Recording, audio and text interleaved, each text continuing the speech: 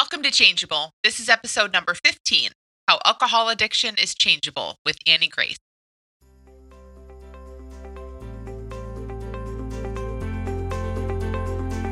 You're tuned in to Changeable with Dr. Amy Johnson. Changeable podcast is all about breaking habits, ending anxiety, and the ironic way change really works. So sit back, relax, and enjoy the show. Hey guys, welcome back to Changeable. I'm happy to have you back, and I'm really excited to have my guest today to introduce you to her. Her name is Annie Grace. You may have heard of her. She is the author of a book called This Naked Mind, and she helps people stop drinking.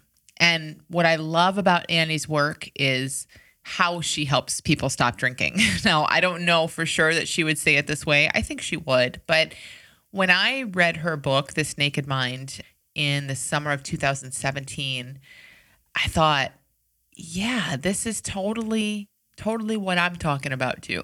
So Annie used to drink a lot and started to really see some things about that drinking habit or addiction that completely changed it for her. It wasn't this process of, okay, I'm going to wean off the alcohol. This is my plan. These are the behaviors I'm going to put into place. There might have been some of that. There is for many of us. But what Annie writes about and what I think her experience was really a process of seeing through the illusions of alcohol. So seeing through the way that we've been marketed alcohol, that it's been branded, and we've been a little bit brainwashed by happy hour, and it's this, and it does that for you, and it does this for you. Seeing through those illusions that we even are up against in our own experience. So when you, whatever your habit is, fill in the blank, when you take a drink, when you smoke, when you light that cigarette, when you work all night long, when you bite your nails all the time, when you binge eat, we become superstitious about that. These are behaviors that we fall into consistently, habitually, over and over again. But we do it because on some level, it looks like it gives us something. And that's what Annie and I talk about today. What drinking looked like it gave her, what our habits and our addictions look like they give us, and how they can't possibly give us that. We don't even need that. They look like they give us security or well-being, or they make us more social, or they make us, better in our relationships or better at work. They can't do that. That's within us. Or they look like they save us from something, embarrassment, or I don't know, social awkwardness in the case of alcohol, whatever it might be. But they can't really do that. Now, we experience it that way because that's what we expect to see. But they can't do that. And so starting to see through the illusion, see through these misunderstandings about why we think we do the things we do is really huge. So I'm super excited to share this conversation with Annie. Hi, Annie. Thanks so much for being here with us. Hi, so good to be here, Amy. Yeah, it's great to talk with you. I'm really excited to have this conversation about change, and in particular around drinking. I loved your book, This Naked Mind, and I'll be linking to it and giving some information about it. But maybe just kind of briefly, tell everyone sort of the change that you had around drinking and kind of what you attribute that to. I think, drinking is something that I tried to change for a really, really long time and was not successful with it. I was trying to do things like set rules for myself around drinking, and I couldn't do it. It was like banging my head against the wall. And actually, when I tried to set rules or make things, my drinking got worse. And so I was in this space of being just baffled and confused and not understanding what it was. And then won't go to the whole story, but basically I had this realization through a bunch of circumstances in my life that actually I had some subconscious beliefs, some unconscious things that I was thinking or believing, some stories that I was telling myself that may not have been true. And when I started saying, okay, well, wait a second, is this true? Are these things that I've accepted, like the sky is blue and the trees are green, are these things actually true? They started to kind of unravel, and we're like, no, they were just missed, and it was then that I was able to really change, because the things that I had been that were in my way weren't actually of substance. Oh, I love that. That's exactly like what I love talking about, how we try so hard to change something that looks so real, but it doesn't work because we're trying to change something that isn't really real to begin with. But when we can back up and really see it for what it is, it kind of dissolves. So, what were some of those things for you? Like, were there like a handful of kind of beliefs that you had? Yeah, I really distilled it down to probably about 9, but I mean, they all circled around either alcohol being adding something to my life, like pleasure, relaxation, better sex, better social life, loosen up, or taking something out of my life, like removing stress and or numbing pain, numbing loneliness, taking boredom away. And so the questions I started asking myself is, well, why do I believe this, and is it actually true? How did it even occur to you to ask those questions? Like you had tried a million things and it sounds like your drinking got worse, but was there a moment or like a point you got to some kind of realization where you started to look in a different direction? Yeah, and it was so unrelated to drinking. I was under extreme back pain, and it was weird back pain. It was pain that would come and it would go, and it would be worse some days and better some days, and nothing I did. I mean, I saw multiple doctors, acupuncturist, chiropractic. I couldn't do anything about it. It was horrible, and I lived for my life about 3.5 years like this since my second son was born.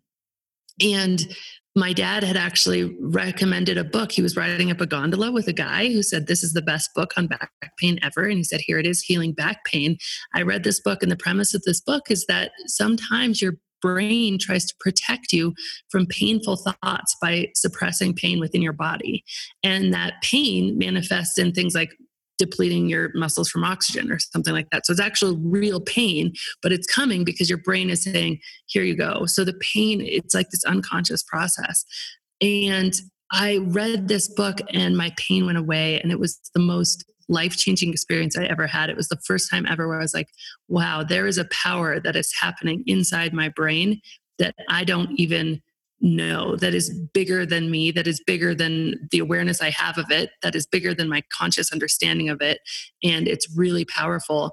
And so I just started thinking, like, would this work? And I formed this theory. I remember drawing this like triangle on a piece of paper in this frantic moment of like download from the universe of like, oh my gosh, like I think that the same thing's happening. I think that I have this desire to drink. I have this desire not to drink. I think these two things are at odds. And I think the reason they're at odds is because I have these subconscious beliefs that I picked up along the way that are completely at odds with my conscious knowledge. So it was Dr. Sarno's book? Yeah, Dr. Sarno. Yeah. It's I love that so much. It's like, just to, like how I kind of see that in a simple way is we're always feeling the stuff that's there within us, right? We feel it. So whether you're aware of it, not aware of it, whatever, we feel it. And it just creates this kind of tension. And isn't it amazing and wise that it's sometimes better for us to have back pain than to see. And sometimes that's our only option. Like we have pain or we have a habit or an addiction or whatever it is, however that comes out. But I love that of like just kind of seeing in anything really, maybe there's a bigger wisdom driving this, and it sounds like that's ultimately kind of what started to crack that for you. It's like, wow, what's in there? Maybe that's really, really going on here. Yeah. What's below the surface? What's happening that I'm not aware of? And when you start to ask those questions, the answers start to be revealed. I mean, it's really phenomenal. I think all of it starts with asking a question, like what else is going on here? And for me, in just the simplest way I can explain it, some of the first questions I started asking is I remember going to a 30th birthday party with some great friends, and it was in my hometown, Aspen, and everybody was around and I was pregnant. And I remember having this beautiful fall day and not having that much fun because I wasn't drinking. But it was really a different experience because I often would do that. I'd be the designated driver, not have that much fun because I wasn't drinking, stuff like that. But in this instance, it was a really different experience because these were the people that I'd grown up with, that I'd gone to high school with, that I had thousands of memories with, of having an incredible good time, but no alcohol was ever there. And so it was one of those moments where I was like, well, wait a second, like, why now? Wait a second. If my belief is that alcohol is vital to having a good time, yet I'm here with all these people and I'm remembering all these incredible times when alcohol wasn't needed, then that belief can't be true. And so then that question was like, what is true? What is really going on? Yeah. So what was the path like then? Like, so you mentioned that you started saying, okay, I think that alcohol gives me all these things. And then I think it also saves me from all these other things, which created this big tension. Um, how did you get to a place, and how do you see other people get to a place where they can see like a different source of well-being? Like alcohol looks like this powerful thing, and it is chemically, of course. It alters our experience, but if it doesn't save us from loneliness and it doesn't give us happiness and fun and all of that stuff, like, I don't even know what the question is, but like that stuff occurs to me like it's within us. It's in there already. When we have a peaceful mind, we get to tap into that. So was there sort of like a process in you kind of discovering that was in there and didn't have anything to do with drinking? Yeah, and it was definitely a multi-pronged process. I mean, I think the first step was just becoming aware of what the thought was, and was it really true? So I looked at, is it internally true? Things like, did I always need alcohol to have a good time? Did I always need alcohol to relax? Why has it changed? And then I really started looking at what was scientifically true. So I looked at, well, does alcohol actually neurochemically relax a human being or not? Does it add stress? And truth is, it releases cortisol and adrenaline, and it also numbs your brain. So your brain slows down its thinking process. So suddenly you feel more relaxed, but for a very short amount of time. And then you come out 20, 30 minutes later, the other side with this stress hormone being released as a result of alcohol. So I was like, oh, so that's not actually true.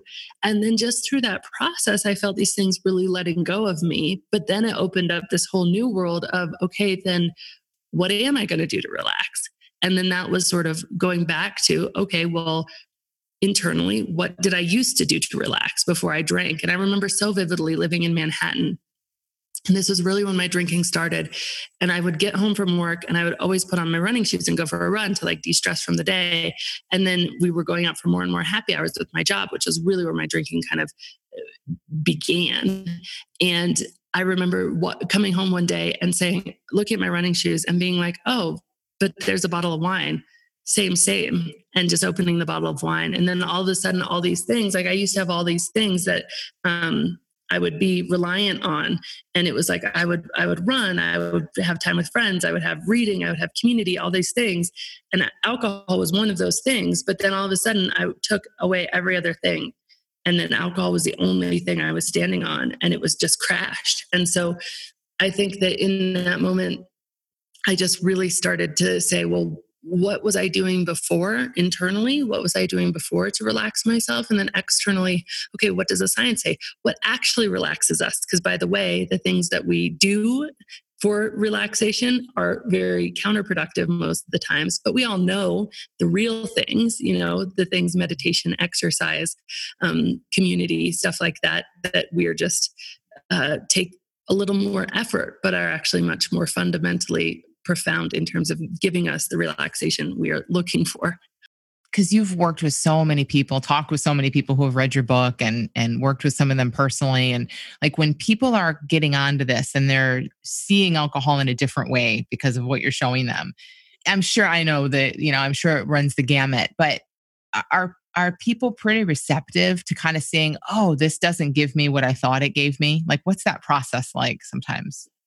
It is almost like a light switch, because once you just ask yourself the simple question, any human can say, okay, drinking, am I more less relaxed the next day after drinking? And it's like, oh geez, well, of course I'm less relaxed. I haven't actually done any. If I was stressed out about that work presentation, I got drunk instead of doing it. Now it's still hanging over my head. I now feel physically worse. And so often just asking that question is like a light switch. But the truth is that we just haven't done it before. We haven't asked ourselves those questions. To make it almost worse, I think that we've made it almost socially taboo to say, am I drinking a little bit too much? Like that we can ask that about, am I eating too much sugar? Am I not getting enough exercise? Whatever. But we ask that and everybody's like, oh my gosh, really? Like, are you? Yeah. And it's quite, it's almost a shameful question. And so I think just bringing that back into the light a little bit is But once you start asking the questions, people are like, oh, of course. And how was I ever believing that this was like the end all be all for relaxation? Because clearly my experience doesn't show that. It's not that people are digging their feet in and being like, no, really it does. I mean, what people can say is, yes, really it does numb me. And that it does. I mean, alcohol is an anesthetic. It used to be used in surgeries until they banned it because it was too toxic. And so it numbs you. It numbs you to the point of rendering you completely unconscious. And so, that's true. But there's very few people who are saying like, but numb is where I want to be. And if they are, then the question is, okay, well, what are you numbing from? Yeah, the way you describe it, like a light bulb. And then once you see it, you can't believe that you didn't see it before. I mean, that's real insight. And that's why it lasts for people, because there's an actual shift that you can't unsee. Now, you can fall back into old behavioral habits. Your mind can go back to where there's some momentum, where it's used to going. But once you kind of have those big moments, it's really hard to unsee that, which I love about your work, because it's like, it's not a Band-Aid fix. It isn't do this, do that. This is going to fix it. It's like, let's see what's really going on here. And I just think that's always where real change is. I love in your book when you wrote about how you recorded yourself drinking. That's, I mean, first of all, that takes some guts. and so basically you were like starting to drink and kind of testing this theory of like, you could say it better than I remember because it's been a little while, but like, does this actually look enjoyable? Does this feel as amazing as my mind tells me it feels? And I think you found that it didn't, but it reminded me of like, I used to sometimes binge in front of a mirror, not intentionally, but if that was the only hiding place I had, if I would just catch a glimpse of myself in the mirror, it changed the whole experience, which is so telling, isn't it? Because it's like, we're in this thought created illusion of how we feel and what this thing is doing to us. And then just seeing it clearly for a second just zaps the whole illusion. Yeah, absolutely. And I mean, I didn't even have to watch the videos, because it was just so clear and so apparent. I will say, just as a caveat, you really need to have been sober for at least 30 to 45 days before trying that, because otherwise alcohol creates an itch and you're scratching that itch with the next drink. And so you need to be able to be scratching, but not itchy. And that's a very different sort of feeling than scratching an itch, Yeah. Well, read the book, you guys, and you'll see. But it was a great thing. It's like, wow, yeah, that makes sense, and it just again shows you it isn't about the substance doing something to you that's so amazing. It's really about this kind of illusion that we're in about what it does and what it does for us, that just seeing through that illusion changes everything. And I mean, placebo proves this over and over and over again, that our belief about something is just so much of it. So if we go somewhere believing that we're not going to have a good time without a drink in our hand, we will not have a good time without a drink in our hand. And then that confirms it. It's very cyclical. Yeah. So just to kind of wrap this up, like what do you see about how changeable people are? Like, what, if you had to say kind of like, here's the thing of all my readers, all the people I've worked with, here's what I see there in the people that experience some kind of deep lasting change, what would that be?